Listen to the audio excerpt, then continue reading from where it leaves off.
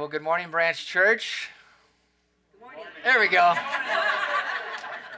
Good morning, Church, Branch Church Online. It's a blessing to be with you all this morning as we continue to worship God through the hearing and the receiving of His Word. Now, you can learn a lot about somebody through their speech. My 4-year-old daughter, she likes to find me when I'm working at home and come and ask me if I will print her a picture to color. And after establishing some ground rules that she has to pick extremely fast so Daddy can get back to work, we then sit and peruse through whatever she's most interested in. It could be tutus, it could be princesses, it could be the Incredibles, superhero. She was into that for a little bit. Cute family. And we got 5, they got 5, so it kind of fit us. And we would go through the pictures and she would say, Daddy, what are they doing? She's looking at the action and doesn't understand it or just wants me to say it. I'm not really sure. And so I tell her, this is what's happening. And a few seconds later, she'll go, Daddy, what are they doing? And then I'll tell her, this is what they're doing. And then a few seconds later, she'll ask me a third time. And now I'm wondering what's going on. Do you not know? Are you not listening? Pushing my buttons? I'm not really sure. So I'll come up with something crazy, right? They're baking a cake.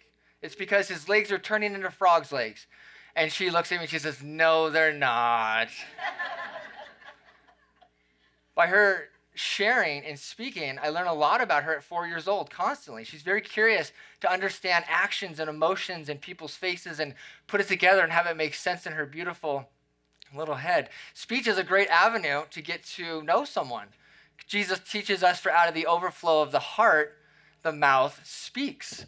You get to hear not only what people are thinking, but what they're interested in and even their values, what's important to them, because we generally talk and share about those things that are important to us. We can even learn a lot about where people might be from. Hey, forget about it. What do you say? Chuck's house. Forget about it. How about this one? Bless your heart. Bless your little heart. Apparently that's not always a good thing to say, I think I learned, but it's cute. We get an idea. Today as we read John chapter 4 and John chapter 5, we're going to go through 2 stories back to back here, and we're going to learn a lot about Jesus through his speech. Jesus came to the earth and he spoke a lot. And through his speech in particular today, we're going to learn this, that Jesus' healing speech reveals his glory. Why is this so significant? Because John tells us in the prologue, John chapter 1, verse 14, that they saw the glory of the Son of God. The same glory that God revealed to Moses, going all the way back to Exodus 34, that same glory is now being revealed in the Son. And one of those ways in which they recognized that was through his speech, in particular, his healing speech. And as we learn this, there'll be great truths and wonderful applications that we will all be able to walk away with because of the truth of Jesus Christ. If you have your Bibles, turn with me, please, to John chapter 4, beginning in verse 43. John chapter 4, beginning in verse 43. John writes, he says, now after the 2 days, he departed from there and he went to Galilee. For Jesus himself testified that a prophet has no honor in his own country. After 2 days of being with the Samaritans, remember in our last story, Jesus had to go through Samaria.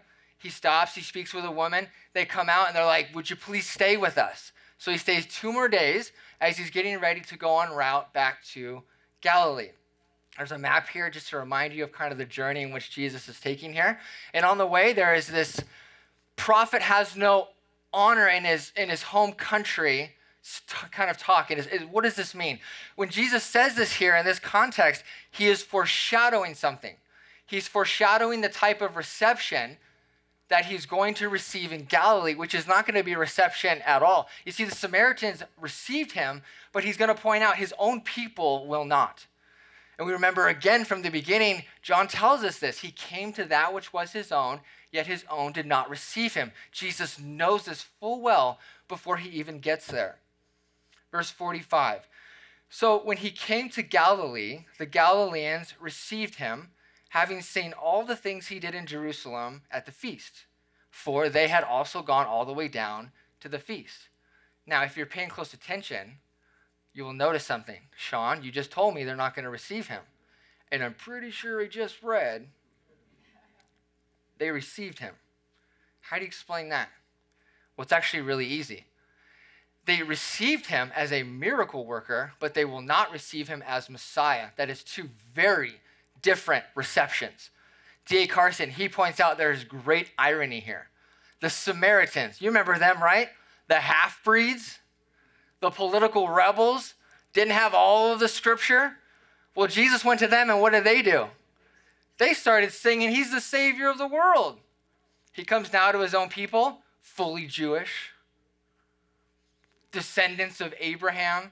They have the revelation of God. Jesus is coming out from their own people as one of the Jews, and yet they are not going to receive him. At least they're not going to fully receive him in the way that they're supposed to. You see, they're going to get stuck. They're going to get stuck at miracles, and that's going to be a very hard point for them. And throughout here, going forward now in the gospel, you're going to see a lot of opposition from his own people, just as John talked about in the beginning of this gospel. Verse 46. So Jesus came again to Cana of Galilee, where he had made the water wine. You remember that was his first sign that John shows us? Jesus takes the water into wine. What does that show? He is bringing the new age blessings into a reality now pictured in abundant wine. And it says, and there was a certain nobleman whose son was sick at Capernaum. So now we meet a nobleman. So in the Greek, there is a word for king. It's the word basileia. And if you want to remember it, you just do this. Hey, basileia. All right? Basileia means king. And then there's basilikos, which is this guy, a nobleman. Nobleman's not a great translation. It's actually a king's royal servant. So this is a royal servant here who now shows up on the scene.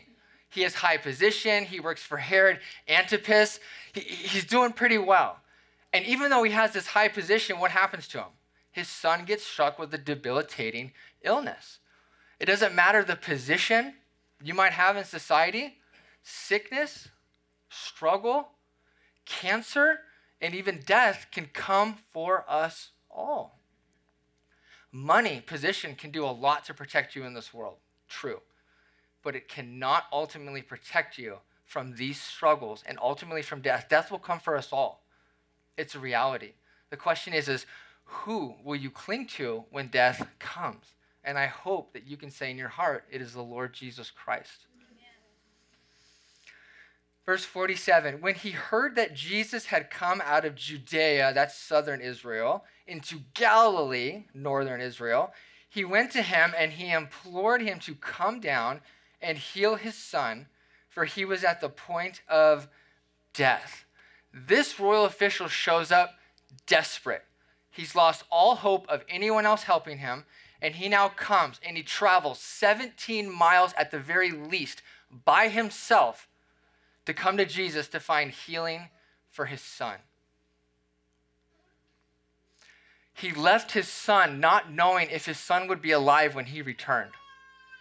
But he probably figured, I gotta leave because if I don't, my son will probably die anyway. What a hard dilemma this guy has. And he goes and he travels all by himself, all this way it seems, walking all these hours to meet someone he's never met, in a place maybe he's never been. Remember, they don't have pictures. He doesn't know what Jesus looks like. He's only going off the whim of what someone has told him, that there's hope here, and so he goes and puts it all there. Would you have left and gone and done this? I think about if one of my kids was sick, would I leave and would I go anywhere else? That would be very hard to leave them. My daughter Penelope, about 3 months ago, she went to the doctor and has been having breathing problems, so the doctor sent her to the emergency room to go get some breathing treatment. I get on the phone and my mind's spinning. Okay, there's a few things you go to the doctor for that are like really, really serious. Hearts, coughing, breathing, brains. Like if there's something wrong with that, you're like, what's going on? And so I just burst out. Is she gonna die? Do I need to come there right now? Like I'm getting real-time information. I'm not sure what's going on. And if a doctor sends my girl to the emergency room to get breathing treatment, there's gotta be something really wrong with her, right? And if I really believed she was dying, there was nowhere else I'd want to be except holding her in my arms, looking directly in her eyes and telling her how much I love her and how much I am proud of her. If you were the royal official, would you have left your kid in your arms to go on a whim, on one little piece of information, to possibly find healing from some guy named Jesus who apparently heals people? You see a lot of faith in this guy already. It's inspiring, this guy. Verse 48. Then Jesus said to him, unless you people see signs and wonders, you will by no means believe. Jesus' response here is one of those, what just happened? He came looking for healing, and then Jesus says this and what he says here. And Jesus doesn't say it just to the royal official. He actually says it to the whole group. We know this because he says you, it's in the plural in the Greek. Jesus takes this as an opportunity to address something that is far bigger and far more important, a bigger problem that's going on here at this time. Unless you all see signs and wonders, you will by no means believe. In other words, they have a condition. God, here's my condition. If you don't meet my condition, then I won't believe. And if you meet my condition, then maybe I'll believe after that. What's the condition? I need to see something miraculous. I think it might be akin to someone saying, have you ever had someone say this to you? If God is real, I want a lightning bolt right here, right now. Show it to me. And we know the reality, even if God did that, you wouldn't believe. Maybe for a second, maybe as a miracle worker, but to believe in God as he truly is. You see, God is not pushed around by man to show signs at man's will. God will reveal his glory when he decides to reveal it in the best way he knows how, for the sake of bringing out real faith in people. You see, the problem here is they don't have genuine faith. They are missing the Messiah because they're getting stuck on the miracle worker, and Jesus is not fond of this condition. I'm not going to be some cure-all magician for you. And so it seems to be he's testing them back. Where are you really at? Verse 49, the nobleman, the royal official, he said to him, sir, come down before my child dies. I don't know how much he understands what Jesus said. He's not worried about miracles or focus. He's like, I just want you to heal my son. And I think we can all feel sympathy for this. Just heal my son. We'll talk about that later. Just please come and heal my son. Jesus said to him, go your way, your son lives. Jesus gives no visible sign, no prayer, no remedy. He doesn't tell him to go to the pharmacy and get this pill. He just says, your son lives. That's it. So the man believed the word that Jesus spoke to him, and he went his way. He had nothing else to go off of, and he goes and he takes Jesus at his word. He doesn't ask for an explanation. He doesn't ask for a visible sign. He doesn't ask Jesus to repeat himself. He simply goes and believes what Jesus told him. This is the kind of faith that God desires. This is the kind of faith that we will see praised at the very end of this book. Thomas, I want to see. I won't believe unless, I can put my hands in the nails. And then at the very end, it says, blessed are those who haven't seen and yet still have believed. And that's us, because we're not there. We don't get to see Jesus. We have to go on his word. God can still do miracles, but God has given us something, dare I say, even better, his word. And his word is enough to believe upon him for everything that he has promised and said and revealed to us. And as he was now going down, his servants met him and told him, saying, your son lives. Then he inquired of them the hour when he got better. And they said to him, yesterday at the 7th hour, the fever left him. So the father, first time he's called a father. He's not the nobleman, he's not the royal official, he's the father. So the father knew that it was at the same hour in which Jesus said to him, your son lives, and he himself believed, and his whole household. This again is the second sign Jesus did when he had come out of Judea into Galilee. And when Jesus speaks, he speaks reality into existence. And when Jesus speaks, we learn a lot about him. We learn about his glory. He is the glorious Son of God who has come and has brought the kingdom of God to this earth, giving us a foretaste in the miracles. This is amazing. When Jesus speaks, the dead live. When he speaks, the sick are made well. Nobody else can do this. This is what the kingdom of God looks like. Who wouldn't want to be a part of that? You want to be a part of a place where people are made whole, people are made better, true eternal life, not just the quantity, but the quality of life is given. Who wouldn't want to be a part of that? Or would you rather be a part of the kingdom of man, where there's disease and sin and broken and unforgiveness and hatred and hurting relationships? Which kingdom would you rather be a part of? The answer is easy. I want to be a part of the kingdom of God. How do I do that? By faith in the Lord Jesus Christ.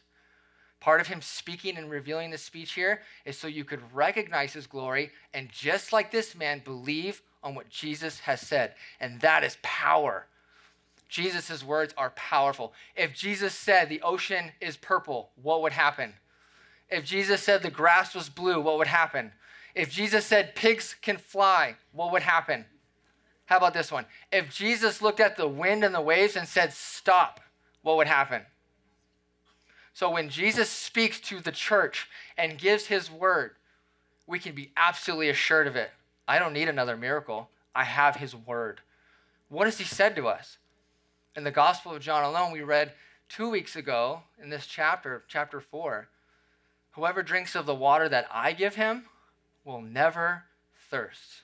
Do you believe that? You can believe that because Jesus said it. Amen? This next story is going to be very similar, but there will be a very different response than the first one, and I think they help to kind of contrast each other with the different responses that people might have. Chapter 5, verse 1. After this, there was a feast of the Jews, and Jesus went up to Jerusalem. John centers a lot of the activity of Jesus in his gospel around feasts. He usually tells us what the feasts are. This time he doesn't. Probably because the theme of the story doesn't have to do so much with the content of the feast. So he just says there's a feast. So he's going to travel all the way back down south, and then elevation-wise, he will go up to Jerusalem. Now, there is in Jerusalem by the sheep gate a pool, which is called in Hebrew or Aramaic, probably better translated Aramaic because that's what they were speaking to each other, which is called in Aramaic Bethesda, which is this house of outpouring, having 5 porches. Now, there's going to be a picture here on the screen. This is a recreated picture of what we're talking about here. There were 2 pools, north and one south. They were both trapezoidal in shape. From the top of one to the bottom of the other is about 300 feet. 3 feet in a yard, that's about 100 yards. You got yourself goal line to goal line of a football field. That's a very big area. The top one is about 200 feet. The bottom one is about 250 feet. So these are very big pools. And you have these colonnades going around the whole thing and also separating going between the middle. So these are these pools, these bathing pools in which we are now looking at. Verse 3, what was going on here? In these lay a great multitude of sick people, blind people, lame people, paralyzed people. Have you ever been in the doctor's office when it's really busy and people are hacking and coughing and bandaged and bleeding and moaning? It's kind of like this. This is not a place the average person might just go hang out. It's not normal. And so Jesus goes into this place, again, probably breaking social barriers, and we're ready like, what's he going to do? This is exciting. Now, the rest of verse 3, where it says waiting for the moving of the water, and the rest in verse 4, where it speaks about an angel coming down, I do not believe is a part of the original manuscripts. We have to talk about it because it's here. There's a reason I don't think it is it's not in the best and oldest manuscripts, this verse and a half. There's 7 non-John type words that are used. If you were to write a letter, and you get used to someone's vocabulary and style, and then all of a sudden there's this paragraph where that doesn't really sound like you. It's kind of like that. It stands out. There's a good chance that in the manuscripts, they have space on the sides, kind of like we would have notes in our Bibles or wide margins. And there's these things called glosses where they might write next to it, and the gloss could actually make it into the manuscript. And we could actually see when and where that happened because we have so many, we're able to test these things. So there's a good chance that that made it in, but for a good reason, even though I think it doesn't belong. The reason is they're trying to explain verse 7 why the people were trying to go into the water. There was a superstitious belief. You get in there, first one and gets healed because they think the angels are actually stirring the pool. I don't think this is actually true. I think it's just a superstitious belief that they had, and we'll talk about it a little more. So with that said, I'm going to go from verse 3 to verse 5. If that was very confusing for you, I apologize, and you feel free to ask me anytime. Now, a certain man was there who had an infirmity 38 years. What was his infirmity? Probably some sort of broken legs, lameness, paralyzed. Doesn't seem that he could walk or move himself. And we'll see that when we get to verse 7. 38 years is a long time. That's 38 summers of not being able to just go and walk on the beach. 38 springs where he couldn't go and just smell the flowers when he felt like it. This is a hard life. I'm 37. One more year, I'll be 38. To imagine my entire life with not being able to use my legs, to play sports, to drive, to do all the things that I do. This guy's got a very hard life.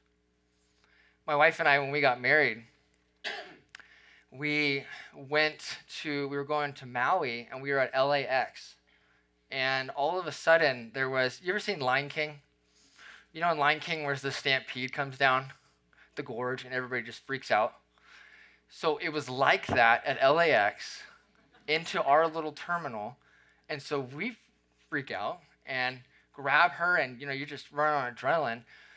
She gets kind of tripped up. We run over, kind of like lovingly as a protective husband, push her behind that big desk thing, whatever that is. And then people start running out of the tarmac, so we grab her and we go onto the tarmac. I'm not sure why, but we're just going, right?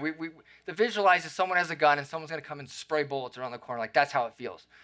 And so we go out there, we're calmed down, sit her in one of the little places there, and look at her foot. It looked like someone took a hammer and just busted her ankle.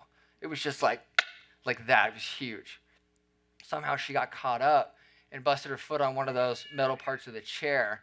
And this is honeymoon, right? Just got married, getting ready to go to Hawaii. It's like, well, this is a bummer. So I got to fulfill my vows immediately by carrying her. We just happened to be on the second floor, I think, of an Airbnb. Go to Costco to get some food. We got to push her and use all. Anyway, we got to do the whole experience. It was great. But to imagine her living that way or being like that for 38 years, that would be miserable. I mean, just a few days, a few weeks were miserable. My poor wife, hobbling on the beach, and her crutch is just really sad. And we're going to take an offering for a new honey. I'm just totally kidding. Totally kidding. Verse 6, when Jesus saw him lying there and knew that he had already been in that condition a long time, he said to him, do you want to be made well? So in Mark chapter 2, there's a paralytic, just like this guy, and they can't get into Jesus, so they go up on the roof and they lower him through. We're familiar with the story. This one's a little bit different.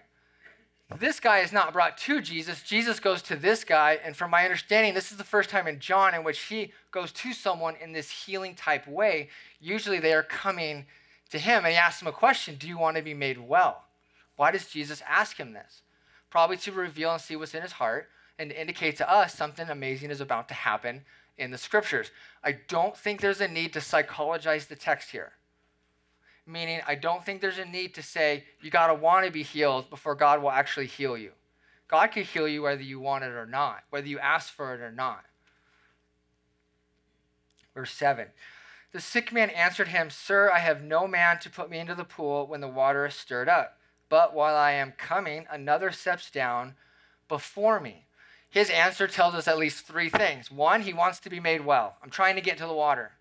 Secondly, it shows us he's superstitious. I got to get to the water because that's where healing is. The angel comes down and boom, I got to get there. Third, he's got this really weird view of healing. First come, first serve. Gets God's grace, everyone else misses it. So I got to hurry up and I got to get in there. This type of ancient superstition was common. It's even common today. Have you ever heard this? Knock on wood. What does that do? I don't want to make anybody feel bad. I come from a very superstitious mind on things. But think about it. Is the wood going to answer you? Does the wood have power to help you, to prevent something or to give you something? Absolutely not. How about wishing upon a star? What can the star do? It doesn't have a mind. It doesn't have power where it can talk to you or intercede for you. It's a star. How about don't open an umbrella indoors? Don't walk under a ladder. Black cats, broken glass. How about this one? God bless you when someone sneezes. Do you know the origins of that? Now, I don't mind if you say God bless you to someone, as long as you're not doing it with the ancient origins of demons, and I think that that's too much. But it's interesting when you go back and think about our superstitions. When I played football, right, got to make sure the tongue of my shoe is straight so I could kick the ball straight. That has zero to do. There was a TV show, I forget it, and he was bowling, and he's like 5 strikes, 6 strikes, and he starts to realize whatever I'm doing is working, so he goes through this routine every time he does it at the end. Right, got to bite the hot dog, high five somebody, and then now he can do the thing. That has nothing to do with what he's doing. There's another one. There's a commercial years ago where this guy leaves. He goes down into the basement to grab a drink, to come back up, to find his family or friends or whatever cheering because their team scored a touchdown. And then he has this conclusion. Every time I go down there, we score. So I'm going to take one for the team, and I'm going to go down there so we can win the game.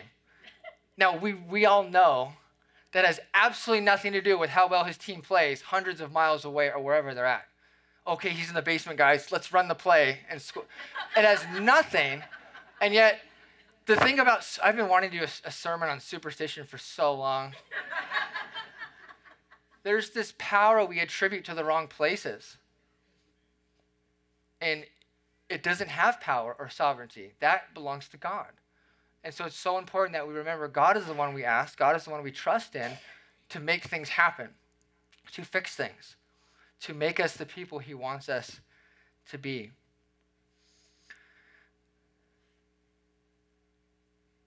Verse 8. Well, before I go to verse 8. So he's got a lot of issues. His body is broken.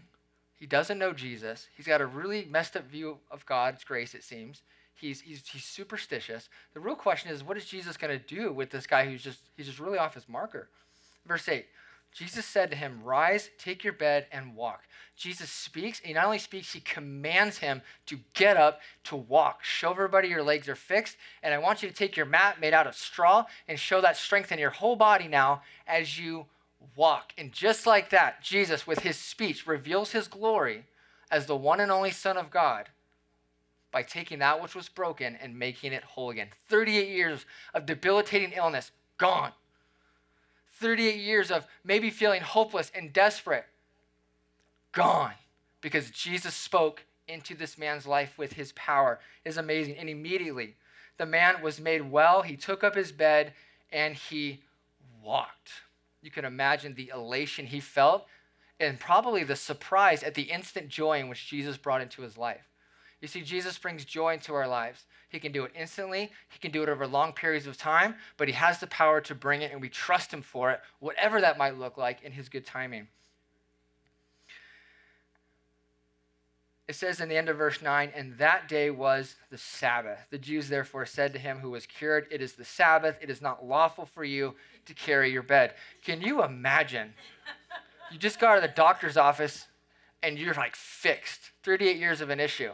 And someone comes up to you and is like, what are you doing? You're breaking the law, man. Stop it.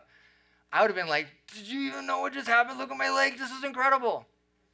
The Sabbath was important. They were told to keep the Sabbath. They were not supposed to work. That is from Friday at sundown to Saturday at sundown. They were not supposed to work. Presumably, you weren't supposed to do your paid job. The Jews in the Mishnah, the oral law, if you look at the Mishnah in chapter 7 and 10, you will find 39 ways in which you are not supposed to work. I forgot to bring it with me up here, and I don't remember it because it's a lot. I was going to have you guess which one he broke, but I'll just tell you. He was carrying something from one domain to another, and he wasn't supposed to be doing that in their interpretation of the law. Now, their hearts were in the right place, wanting to, keep God's law. They don't want to go back into exile. But man, they sure missed the heart of this. Verse 11, he answered them, he who made me well said to me, take up your bed and walk. The guy takes his finger and he points it away from himself and was like, that guy told me to do it. This is where you start to notice the different responses this man has versus the dad in the last story. Verse 12, then they asked him, who is the man who said to you, take up your bed and walk? I think we're more interested in the guy teaching to break the Sabbath than this little guy over here who's actually breaking it, or they think so. But the one who was healed did not know who it was, for Jesus had withdrawn, a multitude being in that place. Afterward, Jesus found him in the temple and said to him, see, you have been made well. Sin no more, lest a worse thing come upon you. Jesus finds him later, and Jesus is going to use the opportunity to address a much bigger problem. Healing is great. Can I get a witness? Healing is stupendous. It's beautiful. But physical healing is not the end result. It's not the end goal. The end goal is something bigger. It's the sin inside of you. And that's what the man really needs healing and forgiveness and deliverance from, the sin that is inside of him. And Jesus brings that up. There's a sin problem, and that needs to be repented of. And you need to come to God and find forgiveness of that. And if you don't turn from that, something way worse than 38 years of broken legs is going to come upon you. What could be worse than 38 years of not being able to walk and be paralyzed? Hell. Hell.